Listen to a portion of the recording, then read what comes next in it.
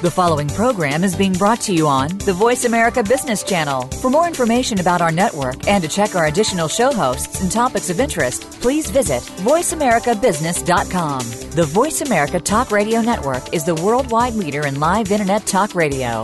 Visit voiceamerica.com. The views and ideas expressed on the following program are strictly those of the host or guests and do not necessarily reflect the views and ideas held by the Voice America Talk Radio Network, its staff, and management.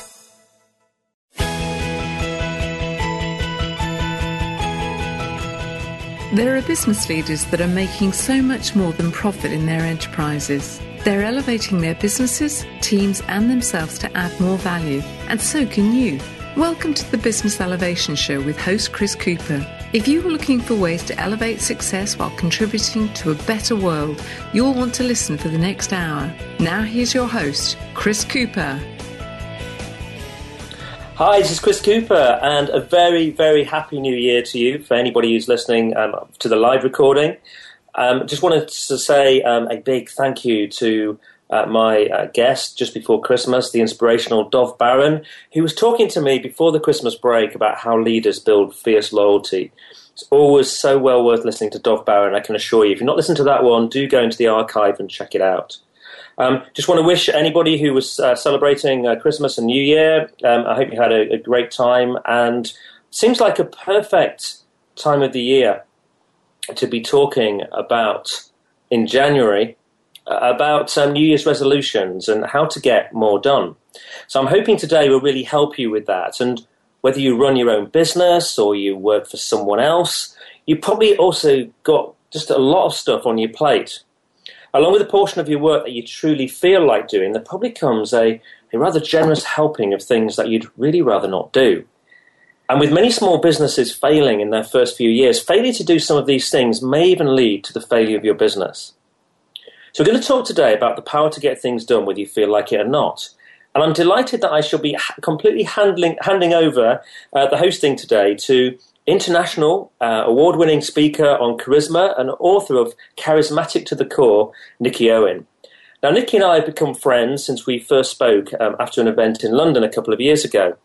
And you might want to check out in the archive the interview on charisma that I did with Nikki. She is a very, very genuine individual, an exceptional communicator, and probably one of the most intuitive people I've ever met. As a fellow of the Professional Speaking Association, I recently saw her deliver a star performance at a large conference in front of her peers. So appearing on the show today, I'm sure will be an absolute breeze from her. So a big welcome to Nikki Owen. I'd like to hand over to you as well. Oh, Chris, what a fantastic introduction. Thank you. And I'm following in big shoes. So I want to do a really good job today and really looking forward to finding out more about the fantastic book that you've written that I couldn't put down. So just to explain how, why I wanted to get involved in this, that I first saw Chris Cooper hold an audience of professional speakers spellbound with his practical and inspirational talk on how to become more successful. And, trust me, it's really difficult to hold the attention of professional speakers. And I really liked his enthusiasm. He had fantastic energy, and his ideas were really relevant and very easy to apply. And I became a massive Chris Cooper fan that day. When I learned that he'd co-written a book with clinical psychologist Dr. Steve Levinson, I was really curious. And I managed to obtain and swing it, so I got a preview copy of The Power to Get Things Done, Whether You Feel Like It or Not, published under the Perigee imprint of Penguin Random House UK. And I put myself forward for the opportunity to interview the man himself, Chris Cooper. Woo! So welcome, Chris. How does it feel to be interviewed about your new book on your show? Well, it's wonderful. Thank you. And thank you so much for that. Honestly, I didn't write that. I did send you Penguin Random House UK, and it's actually USA. But thank you. It feels wonderful, actually. I had a dream a number of years ago that one day I would write a book and didn't quite know how it was going to happen, didn't know what the subject was going to be on. But this subject, as we'll, I'm sure, talk about in the interview, it really means so much to me personally, and represented a challenge that I had in my life at a particular point. And I think to get to the point where we've actually been through not only the thinking and the creation and the idea, but writing the book, landing in an amazing publisher to work with us, Penguin Random House in New York, and then actually physically seeing it and it coming out in January 2016 and being available for order out there, it's like I'm dreaming still, really. So yeah, wonderful to be speaking about it, being interviewed about it, and great to have you doing this, Nikki. And thank you so much for suggesting that you come on and do this. Oh, it's a pleasure. And I have to say that the passion for your subject comes across in reading the book. So it's one of the things that caused me to not put it down. I'm interested, though, because I often hear you described as a business elevationist. I've never heard the term before. What is that? well, the business elevationist actually was, I don't know if it's something, I didn't think I naturally used that very much, but it was something that came out about just over a year ago. I was looking with a marketing agency at what I did and how we could move my brands forward. And I had a couple of brands one was called CC1 Consulting, and another was called Be More, Achieve More. And CC1 Consulting, my client said, Chris, it's too great for you. It just sounds too serious. And the other one, they said, sounded a little bit more, inspirational, but not necessarily, from their perspective, grounded. And so people were suggesting that maybe there was a different avenue. So we were talking about this, and I realized what I did on my radio show was that I helped to elevate my guests and help them to promote what they do across the internet. And this concept of, I thought, well, actually, that's what I do for my clients in my work. I do business elevation.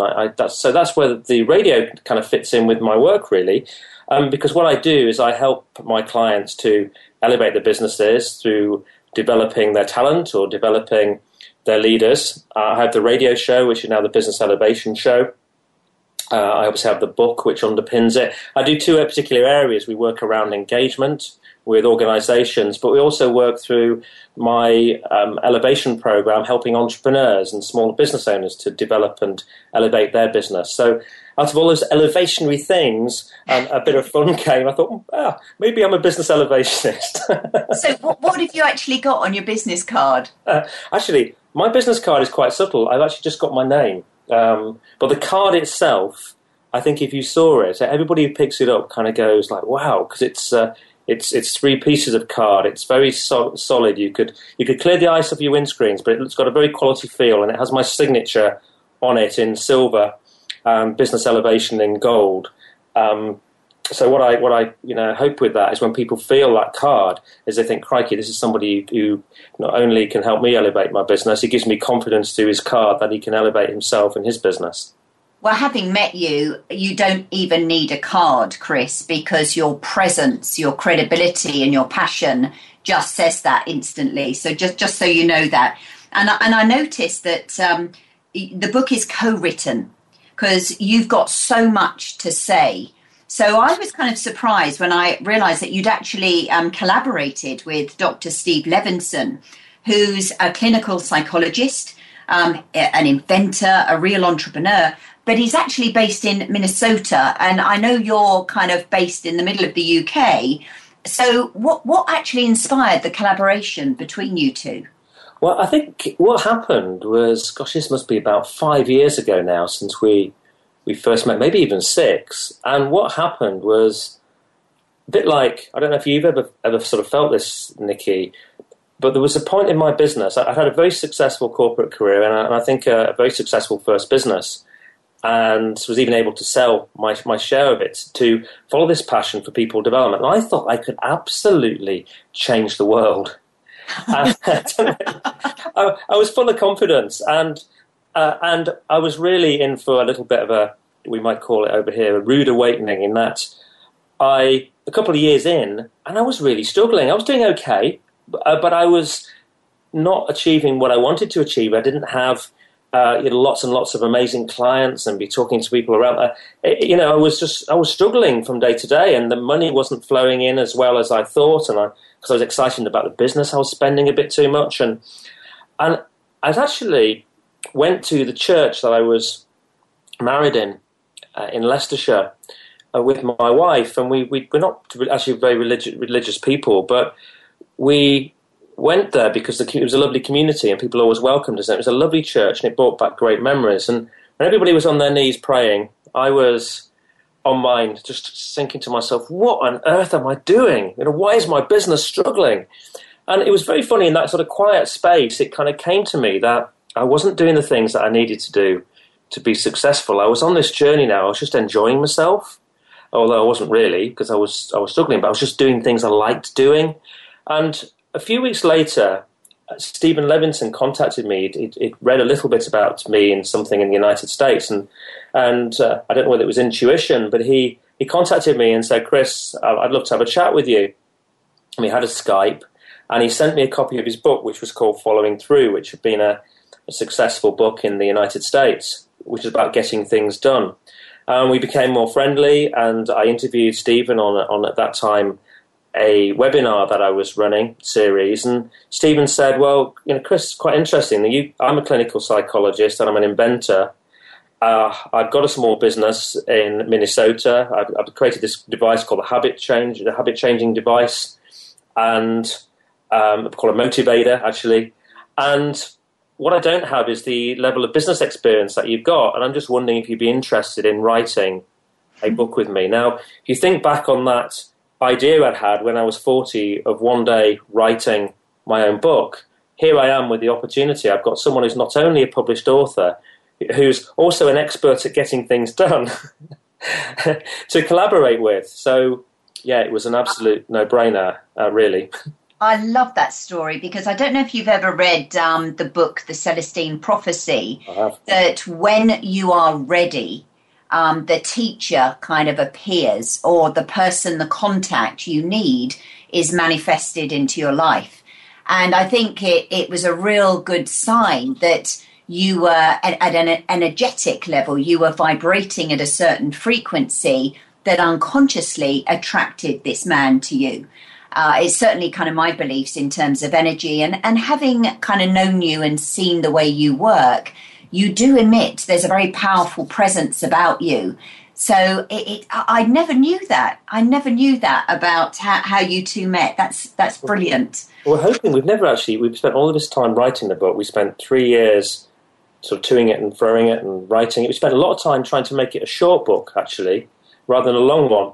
And then, of course, we were very successful quite quickly at finding a great publisher, but then you're in the pipeline with a publisher, so that's another 18 months or so. But in all of that time, Steve and I have never actually met in person, so I'm hoping in the next year or two that we will get to spend some time together.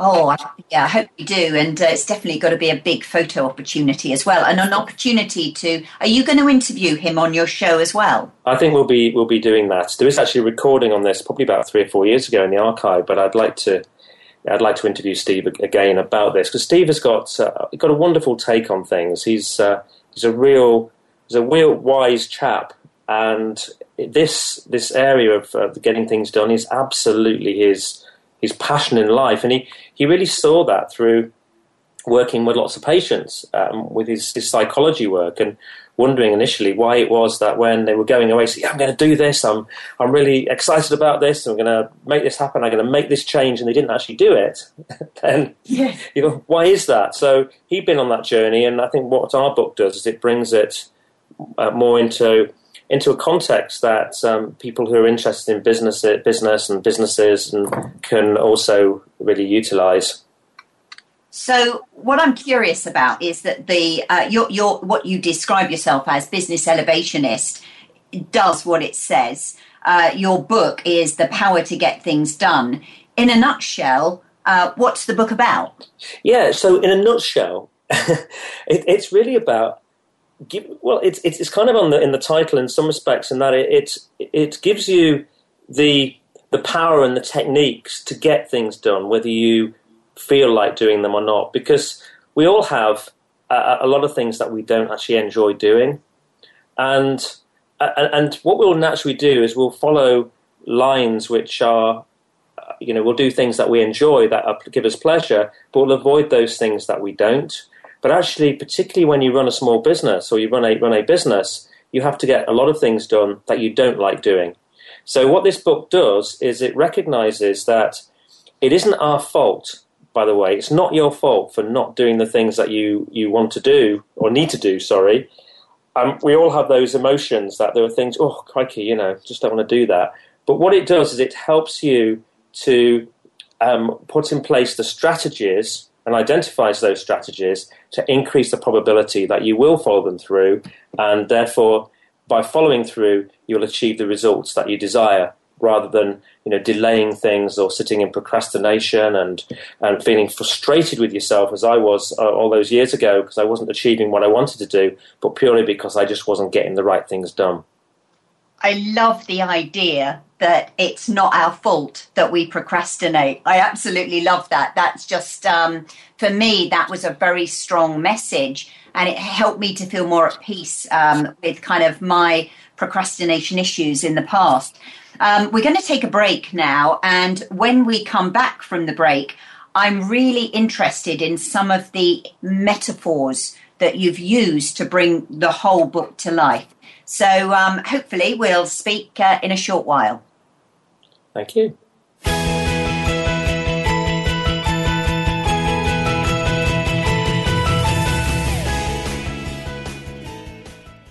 Would you like to work personally with the host of this show to help realise your potential? Chris Cooper supports business leaders and high potential individuals to achieve greater success in their businesses and careers. Support includes the opportunity to join a high-return group mentoring and mastermind program called the Achiever Program. One-to-one mentoring and coaching, facilitated leader development workshops and speeches. Email info@bemoreachievemore.com to arrange a free, no-obligation consultation to see how Chris and his team can help you. Today, enterprise technology is both strategic and global. Each week on CIO Talk Radio, IT thought leaders from around the world share their experiences with listeners as they discuss with Sanjog Aul how they are trimming costs and partnering with business to innovate and help IT become more competitive. This means better care for customers and improves the corporate bottom line. If you want to keep up with IT thought leadership, listen to CIO Talk Radio with Sanjog Aul every Wednesday at 7 a.m. Pacific Time, 10 a.m. Eastern Time on the Voice America Business Channel, the bottom line in business talk.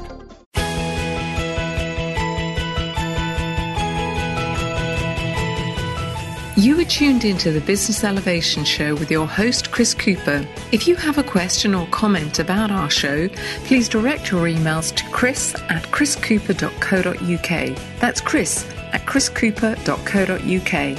Now back to Chris Cooper. So welcome back. I'm interviewing the fabulous Chris Cooper about his book that's releasing in a very short time, The Power to Get Things Done. And Chris, before the break, I wanted to ask you about some of the metaphors, because some of them were really thought-provoking. And I have to say my personal favourite was the whole metaphor about goo. So can you tell me, or tell the listeners, more about goo? Well, yeah, goo. I think with goo, I give that the credit to goo to Steve. Steve at one point would actually quite have liked to call the book Goo.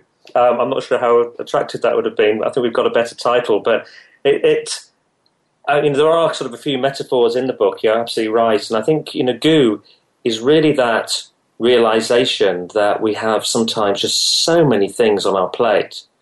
And I don't know if you've ever felt this, Nikki, but you can get to a point sometimes when you feel like you're almost sort of lost in the middle of it. You've got so many tasks and things to do, you don't quite know where you're, where the wood is from the trees, really. Yeah, and it's almost like all the thoughts in your head turn to mush. So the whole idea of goo was so powerful visually for me in terms of how it feels inside my head and what I imagine it would look on my plate of work. Well, I think the the idea with that too, Nikki, with goo, is that there are, in that big heap of things, that mass of things that you need to do, there are probably some things in there that actually you really enjoy doing, but then amongst that is a whole heap of goo with things that you just don't want to do.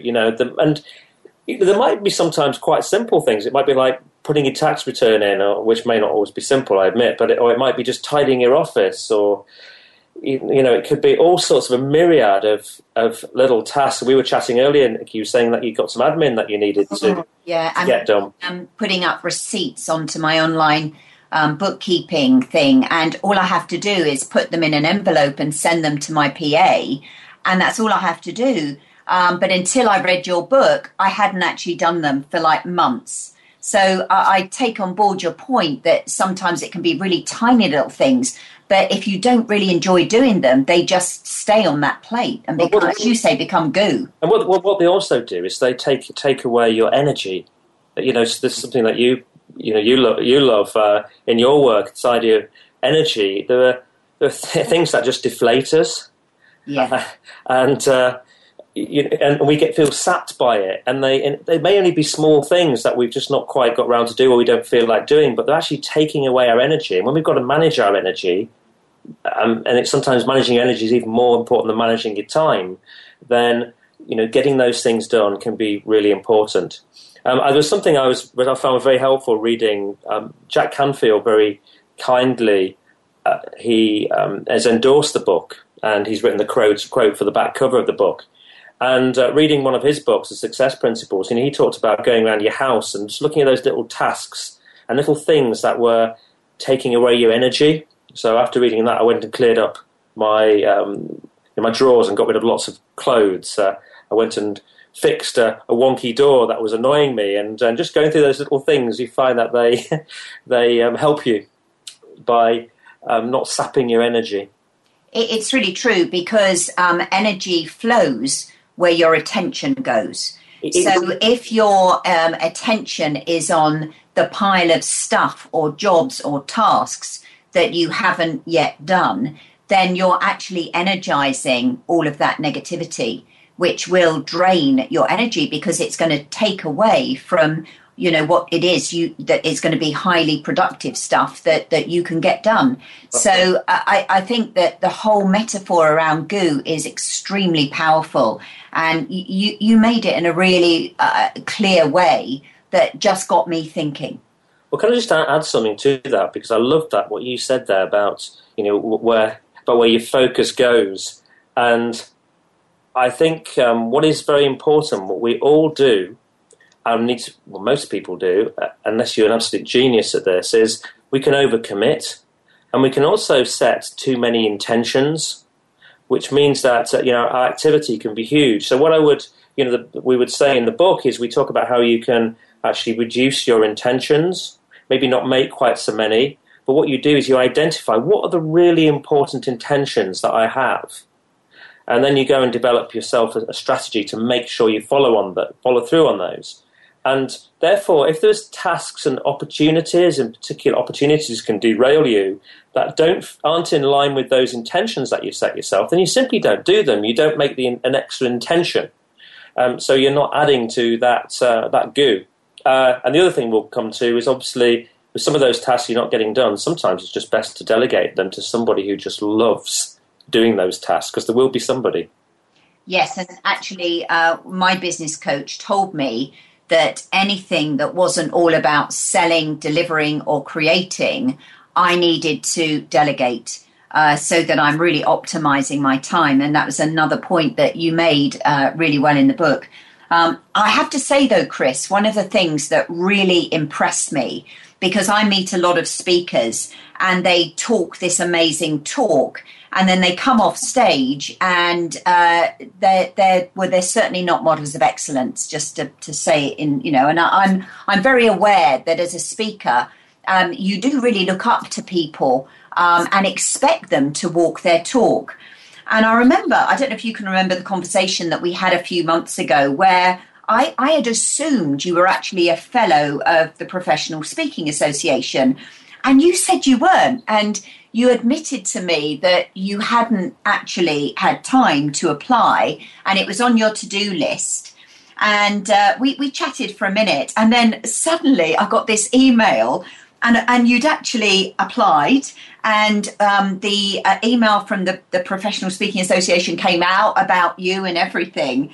And it was such a great example of what your book is all about. And I just wondered if, for the benefit of the listeners, if you could just take us through that thinking process that actually motivated you for going from having it on your to-do list to actually making it happen. Well, thank you. Yeah, I think what happened in that particular situation was that we did have that conversation, and you asked me that question, and it had been something that had been an intention that I'd set. And it wasn't that I didn't have time, it's just I hadn't got round to it. I was still going to probably raise my energy to just go and fill the paperwork out, and I was thinking, do I really need that? And this silly noise going on. So I just not actually got round to doing it. And what happened was that by you asking that question to me, you said to me that, I think it's something you should do, Chris, and you ought to be a fellow of the Speaking Association. And I think that gave me that extra bit of energy to do it. And I can't remember whether you actually said as well, I'm going to hold you to account for doing this. I think I said to you, I don't know whether I used those words, but I remember saying, I'm going to ask you this again. You asked me to you. Do you remember? You did. And the other thing that you also started to tell me about was a great event that was going on in January that I think it was Philip Calvert. He's putting on an event about LinkedIn, and fellows can go in, and he's going to show you how to really set up an amazing LinkedIn account. I really want to go to that. So the combination of you saying that, and then I checked back and thought that is one of my intentions. So absolutely fitted with my intention. I'd love to go to the event in January, so I put my application in. And guess what? 2 hours ago, I got a note saying I've been accepted. Yes! That's fantastic. And honestly, how long did that actually take you? It took me about 10, well, no, maybe it took me about an hour, I would say, because I had to send invoices and things like that through. But I think quite a lot of people know me in that association, and I've done a lot with it. So hopefully it wasn't too difficult a decision. But it was more the admin side that was putting me off, printing out invoices and justifying it. Yeah, oh, well, congratulations, well done, because I had actually assumed that you were a fellow, and I was quite shocked that you weren't. So, well, congratulations on am I one of the first people to know? Are we the first people to hear? You are bar my wife, you are the first person to know. Oh, this is brilliant. Oh, well, congratulations, a great achievement, and absolutely well-deserved, and a great example of you walking your talk. Are there any other strategies that you feel would help the listener to get more done? Because it's 2016, it's the start of a new year. Everybody's going to be setting a lot of intentions in the form of goals, resolutions, and I think that we all need all the help we can get, especially in January when we're feeling motivated, inspired to really make a difference in the beginning of a new year. So what would you suggest? Yeah, well, I think that the first thing I would suggest is that you get very clear about your intentions. So identify what those intentions are, and then have a look at them and think, from those intentions, are there any things in there that energize me more than others, or certainly the ones that energize me a bit less, but you know that you need to do the task to get that intention done. Then what you need to really do is you need to be thinking about how you can put attention on them. So I think one of the things that we do is we write down these things, and then we'll put them away, and we don't look at them that regularly. So I would recommend to people, if you've got things that you really want to do and really want to achieve, is that you look at them regularly. And therefore, I think what we don't do is, I think what we often do is we just forget. And there's so much else going on. There's all that goo that we talked about earlier. So make sure that you're clear about what you want, but then put those things in places, those intentions in places that you're going to look at them. So right in front of me at the moment, I've got a big whiteboard, and on that whiteboard has got, are my intentions, and there's 6 of them for this year. I've also got a few phrases on there that mean a lot to me, like sense of urgency. creating a sense of urgency and a reminder that I only get paid on things that I get done. And so there's a few motivational messages on there. But they sit there. They also sit on my computer. They sit on my phone. Other people, they may put things on their phone to remind them. They may have, messages in the morning. My friend Steve, his habit-changing device is quite helpful because that can remind you to make the sales calls that you need to make. Other things I'd also do to put a spotlight on them is I produce a kind of a board report every month, and I look at my performance against each of those. And I'll try in the morning to just program my mind by reminding myself of what they are. So I think that's a really important thing, is just put a spotlight on them.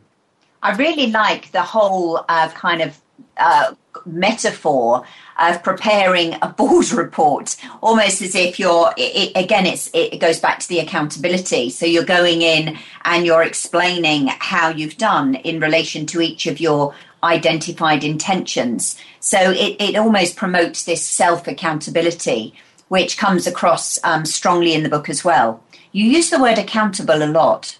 I do. I think accountability is so important to have people who hold you to account, and we'll talk about a bit more about some of that going forward. But having, it's a bit like a, I don't know. I support a football team called Leicester City, and they happen to be, amazingly, to everyone's complete shock across the country, and probably all those countries that are interested in soccer around the world, they happen to be 2 points ahead at the top of the Premier League at the moment. But they have something special going on in that team, and I think there is a leader that they respect in Claudio Ranieri, and he's holding them to account for their performance. Sporting people, there has to be a kind of a big why, I think, as to why you're doing what you're doing, but then having people that can help you to go that extra mile, to make that extra phone call, to take that extra action when most other people are wanting to go off to sleep. That can be really, really helpful. So I'm a big advocate of accountability. When I'm mentoring and coaching people, I hold them to account. I run, as well as one-to-one, I run group calls where we hold each other to account and we articulate what we've done and where we're going to go, and where we're going to go next and achieve next month. And just having those mechanisms are in place, particularly if you've got a small business where you've come out of maybe an organisation where you were held very to account with appraisals and line managers and board meetings and those sorts of things. When you get out on your own, there's only you for a start, then you need every bit of help you can get. So, Chris, can I just ask you, though, what's the difference between accountability really motivating and inspiring you to take that action and get what you've promised to be done, and also it could feel sometimes like huge pressure? Well, it can do, and I think what it has to do is you have to have taken the time to work out, for me, your kind of purpose in life, which is something I do with people. And if you understand your purpose and why you're actually here, and you've got a set of intentions that are very clear and they're taking you towards a vision that you've also created, then you kind of know where you're heading, and therefore it's just so essential. You know that if you get yourself to a place where you know that actually, you are not going to make your contribution in life, you're not going to make the contribution to the world that you want to make, then you see people who hold you to account as your friends and not your enemies. You see it as a natural part of attaining a higher level of performance. You see, I left corporate. One of the reasons I left was because I was frustrated at people holding me to account. But then, as I mentioned, 2 years into my own business, and I'm kind of on my knees without that accountability.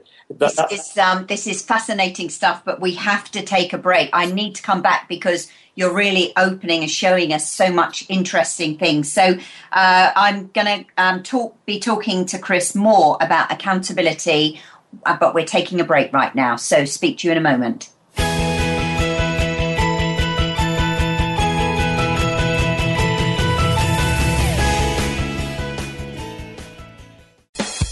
Tune in to The Soul of Enterprise, Business in the Knowledge Economy, with co-hosts Ron Baker and Ed Kless. Ron and Ed will show you how to recognize that wealth is created by intellectual capital. It's all in the possibilities that we can create and that are created for us. These possibilities are destined to be discovered by human imagination and through the service of others, creating a brighter future for all of us. The Soul of Enterprise is heard live every Friday at 1 p.m. Pacific Time, 4 p.m. Eastern on the Voice America Business Channel and simulcast at the same time on the Voice America Variety Channel. Would you like to work personally with the host of this show to help realize your potential? Chris Cooper supports business leaders and high potential individuals to achieve greater success in their businesses and careers. Support includes the opportunity to join a high return group mentoring and mastermind program called the Achiever Program, one-to-one mentoring and coaching, facilitated leader development workshops and speeches. Email info@bemoreachievemore.com to arrange a free, no-obligation consultation to see how Chris and his team can help you. There are two types of leaders in business. Those who are nice, compassionate people, and frankly, they are the people who fail to get a lot done. Then there are those who can get everything done and so much more. But they are greedy, unethical, and self-centered. The Compassionate Samurai Business Hour with Kathy Fairbanks finds a way to use the best of both types of leaders to help you create a dynamic roadmap to success. Tune in every Thursday at 1 p.m. Pacific Time, 4 p.m. Eastern on Voice America Business. Do you need directions to solid financial future? If so, the Money Answer Show with Jordan Goodman will provide you with a roadmap to making smart money decisions in every area of your personal finances. Join Jordan every Monday at 12 p.m. Pacific Standard Time, 3 p.m. Eastern for the Money Answer Show on the Voice America Business Channel. Learn how and where to get the best deals on mortgages, cars, and insurance. Find out the best ways to save for college and retirement. Get out of debt, improve your credit rating, and save on your taxes. The Money Answer Show with Jordan Goodman will provide you with great tips on investment opportunities in real estate, stocks, annuities, and other investment vehicles. That's the Money Answer Show with Jordan Goodman on the Voice America Business Channel every Monday at 12 p.m. Pacific Standard Time.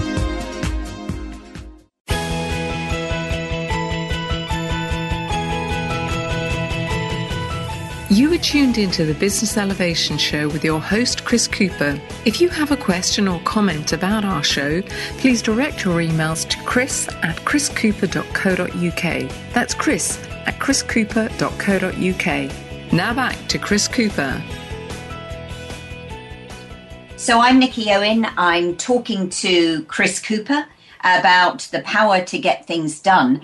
And before the break, we were having a really interesting conversation about accountability that Chris and I were actually continuing the discussion about the difference between when somebody holds you accountable, sometimes that can feel a bit like pressure instead of it being inspiring and motivating. Go on, tell us a little bit more about that, Chris. I think it's something that we all naturally need. We need somebody or something that helps us get over the line sometimes and helps us push ourselves. I think when we're part of, almost seems like a team will go that extra bit further.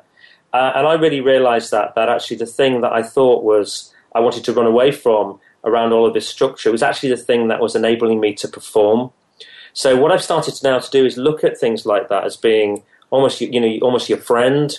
And therefore, I put in place friends, and I actually pay them to hold me to account. And therefore, what that does is it keeps my mind focused. And I'm thinking, crikey, I've got that meeting with Doug in 3 days' time. I've not done what I said I'm going to do, so I'll get on and do it. That extra pressure will help.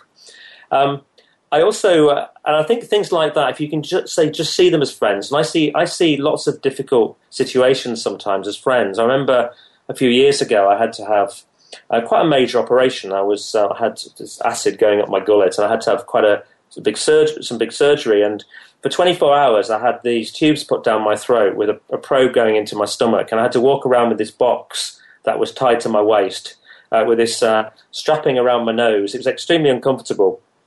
And my wife rang me up and said, "How are you?" I'm just coming out of the hospital, and I said to her, "I've got a new friend." Oh, brilliant. And my new friend was this box, and I had a good laugh, and I thought about it for 24 hours as my new friend because it was going to help me, even though it was really uncomfortable.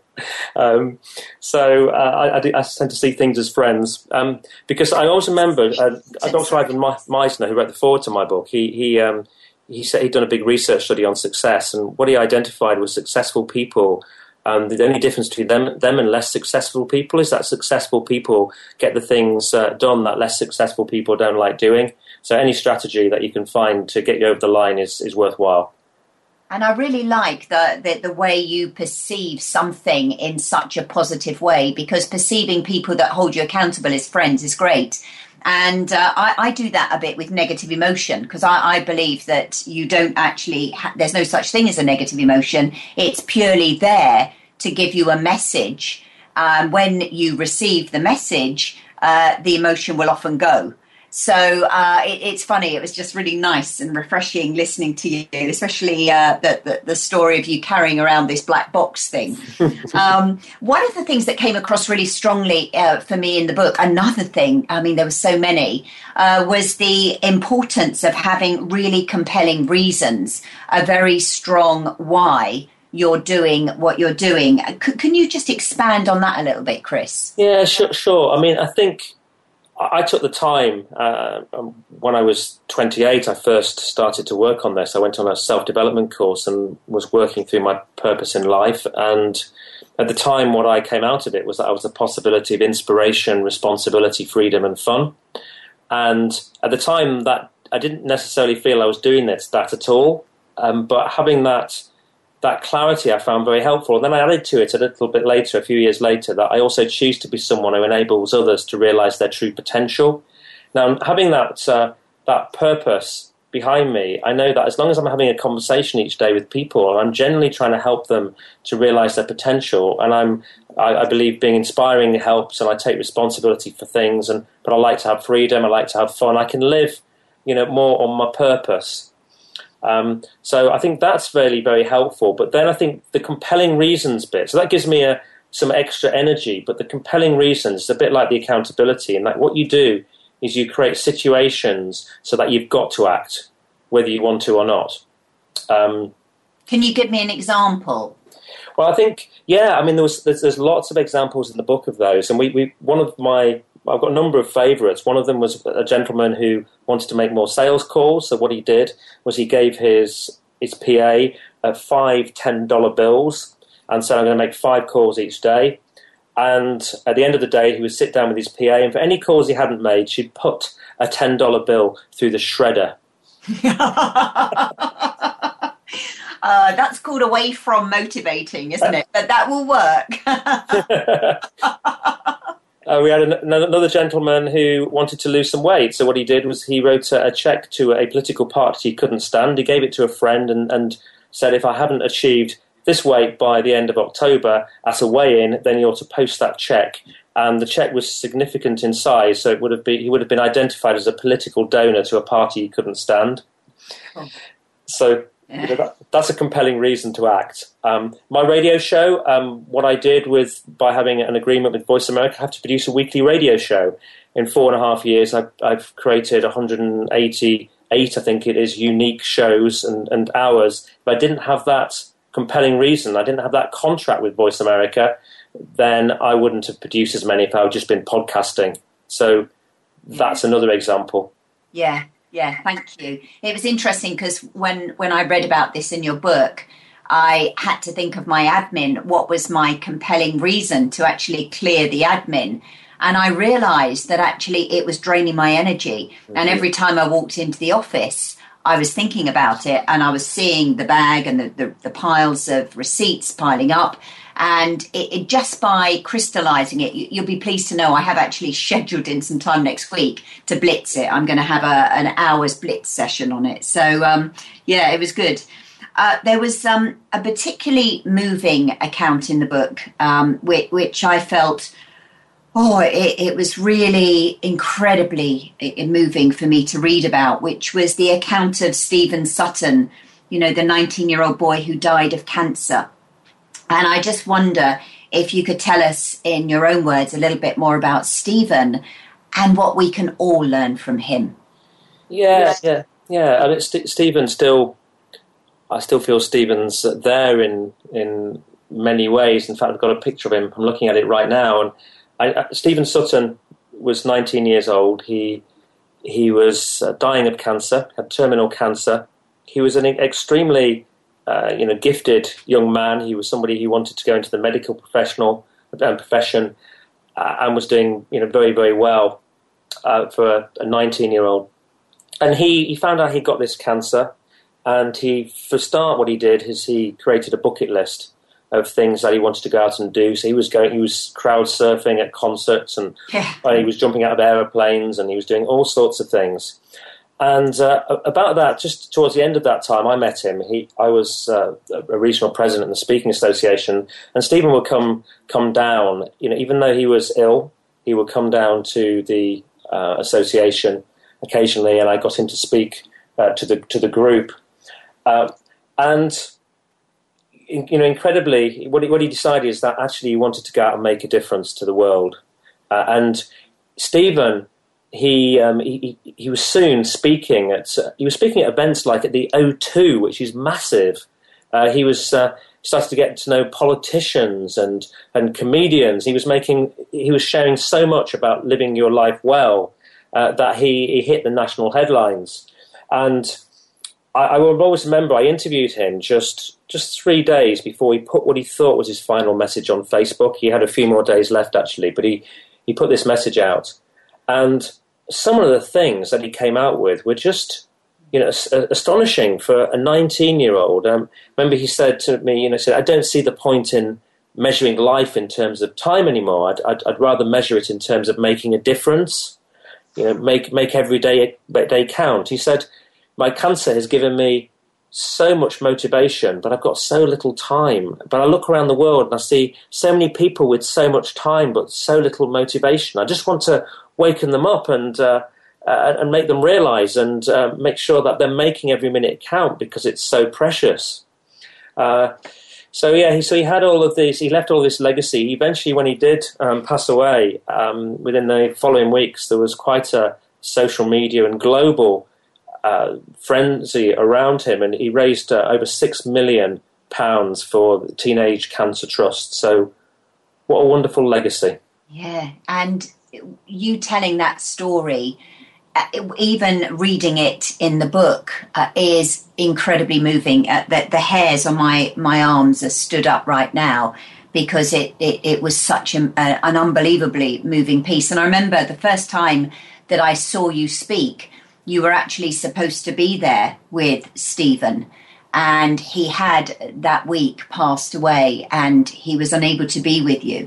And I remember watching your keynote, and I was thinking, well, I wonder how Chris is going to finish his keynote, because he was going to finish with Stephen, and there was a real curiosity. And then all of a sudden, you picked up a guitar and you suddenly started rocking the whole place. We're talking about a professional speaking association meeting, and it was unbelievable, Chris. There you were, performing like a rock god, and you completely brought the house down. And I just wondered, it takes real guts to do this. And I know that it was your childhood dream. So what took you from having this dream as a little boy to having the guts to stand there and just do that?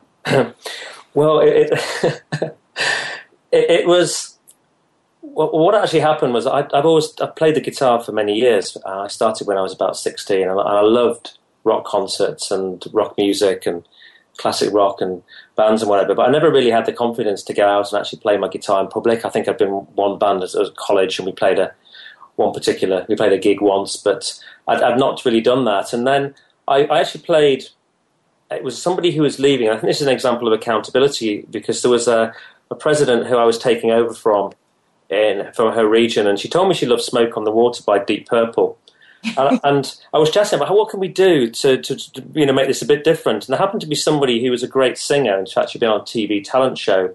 I said to her, this is a crazy idea, but I could bring my guitar and my amp and we could do Smoke on the Water, perhaps, and we could bespoke the lyrics for Leslie, and maybe you could sort of sing and then get everybody going. But I'm a bit scared about this because I don't tend to play my guitar in public. So she was like, suddenly it took a life of its own. She got very excited about it. Other people got excited about it. And I did this, and I took my amplifier, I took my guitar, and of course I can play these things now pretty much note for note. So I started playing my guitar and just singing, everyone else is singing. And the next thing I know, there's people on the chairs, they're sweating, and they didn't expect, a guy in a suit to be there playing Richie Blackmore's Smoking and stuff. So then the next thing happened is the following morning I said, could you come and speak up in Teesside? I got an email and said, yeah, fine. But by the way, you're only allowed to speak if you bring your guitar. So what I thought after that, so I went and did that one in Teesside, and I played them some AC/DC, I think. And I was thinking for London, I was very sad about what happened to Stephen, and so inspired by him. And I remember he did these bucket list things, and I thought, what would be a suitable way to kind of commemorate this and do something memorable? And I thought, what's the hardest guitar tune that I know? The one that's the most stretching? And I can only think of Van Halen's Eruption. So I put Stephen up on this big screen, and I pulled my guitar out and set it up, and I played that. And at the end of this session, I only got one complaint on social media. Well, I remember tweeting that picture and being blown away, because it felt like an ultimate tribute to Stephen. And it also really brought home to me that you are a man that has the ability to really make things happen, and you do your dreams. I don't know if that's correct, language, but you are able to get it happen. Are there any final messages as we can kind of conclude this interview? Any messages you really like the listener to take away with them? Well, I would say to people that just to get really clear about your intentions. Ideally, you also know focus on what your purpose is and your vision, where you're heading to, but get very clear on your intentions, and then develop some manual strategies that work for you, that enable you to get things done. And the book, we only vaguely just touched on the strategies. There is lots in the book. I mean, Jack Canfield said there's tons of them in his quote on the back cover. But I would recommend that to pick up the book and identify which strategies might work for you. And each time you set an intention, that's really important. Also, make sure you've set a follow-through strategy to make sure you get it done, whether you feel like it or not. And that might involve other people doing some things, because you don't have to do everything yourself. Oh, fantastic. And for me personally, the measure of a great book is whether or not it inspires me to actually make changes in my own life. And after reading The Power to Get Things Done, I actually realised that I'd invested an awful lot of money attending the HR Summit in Berlin. I don't know if you're aware of it, Chris.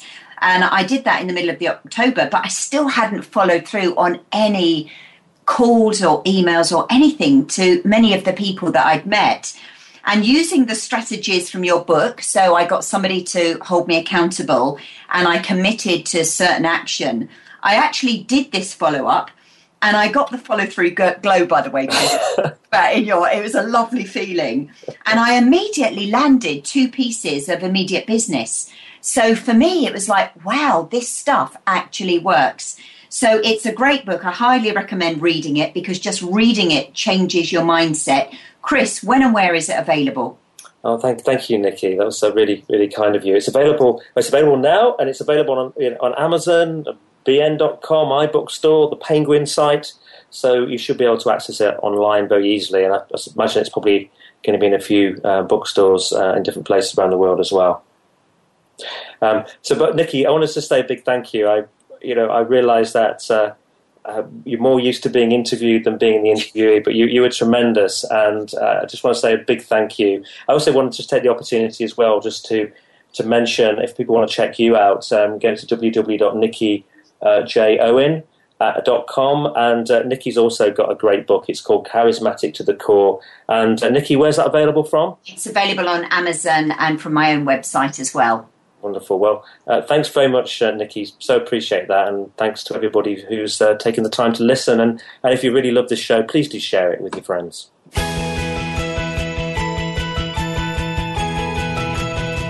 We thank you for listening to the Business Elevation Show. Please join your host, Chris Cooper, again next Friday at 8 a.m. US Pacific Time on the Voice America Business Channel.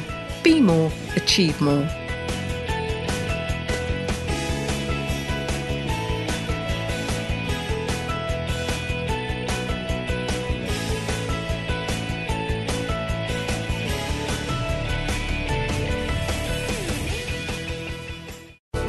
Thanks again for listening to the preceding program, brought to you on the Voice America Business Channel. For more information about our network and to check out additional show hosts and topics of interest, please visit voiceamericabusiness.com.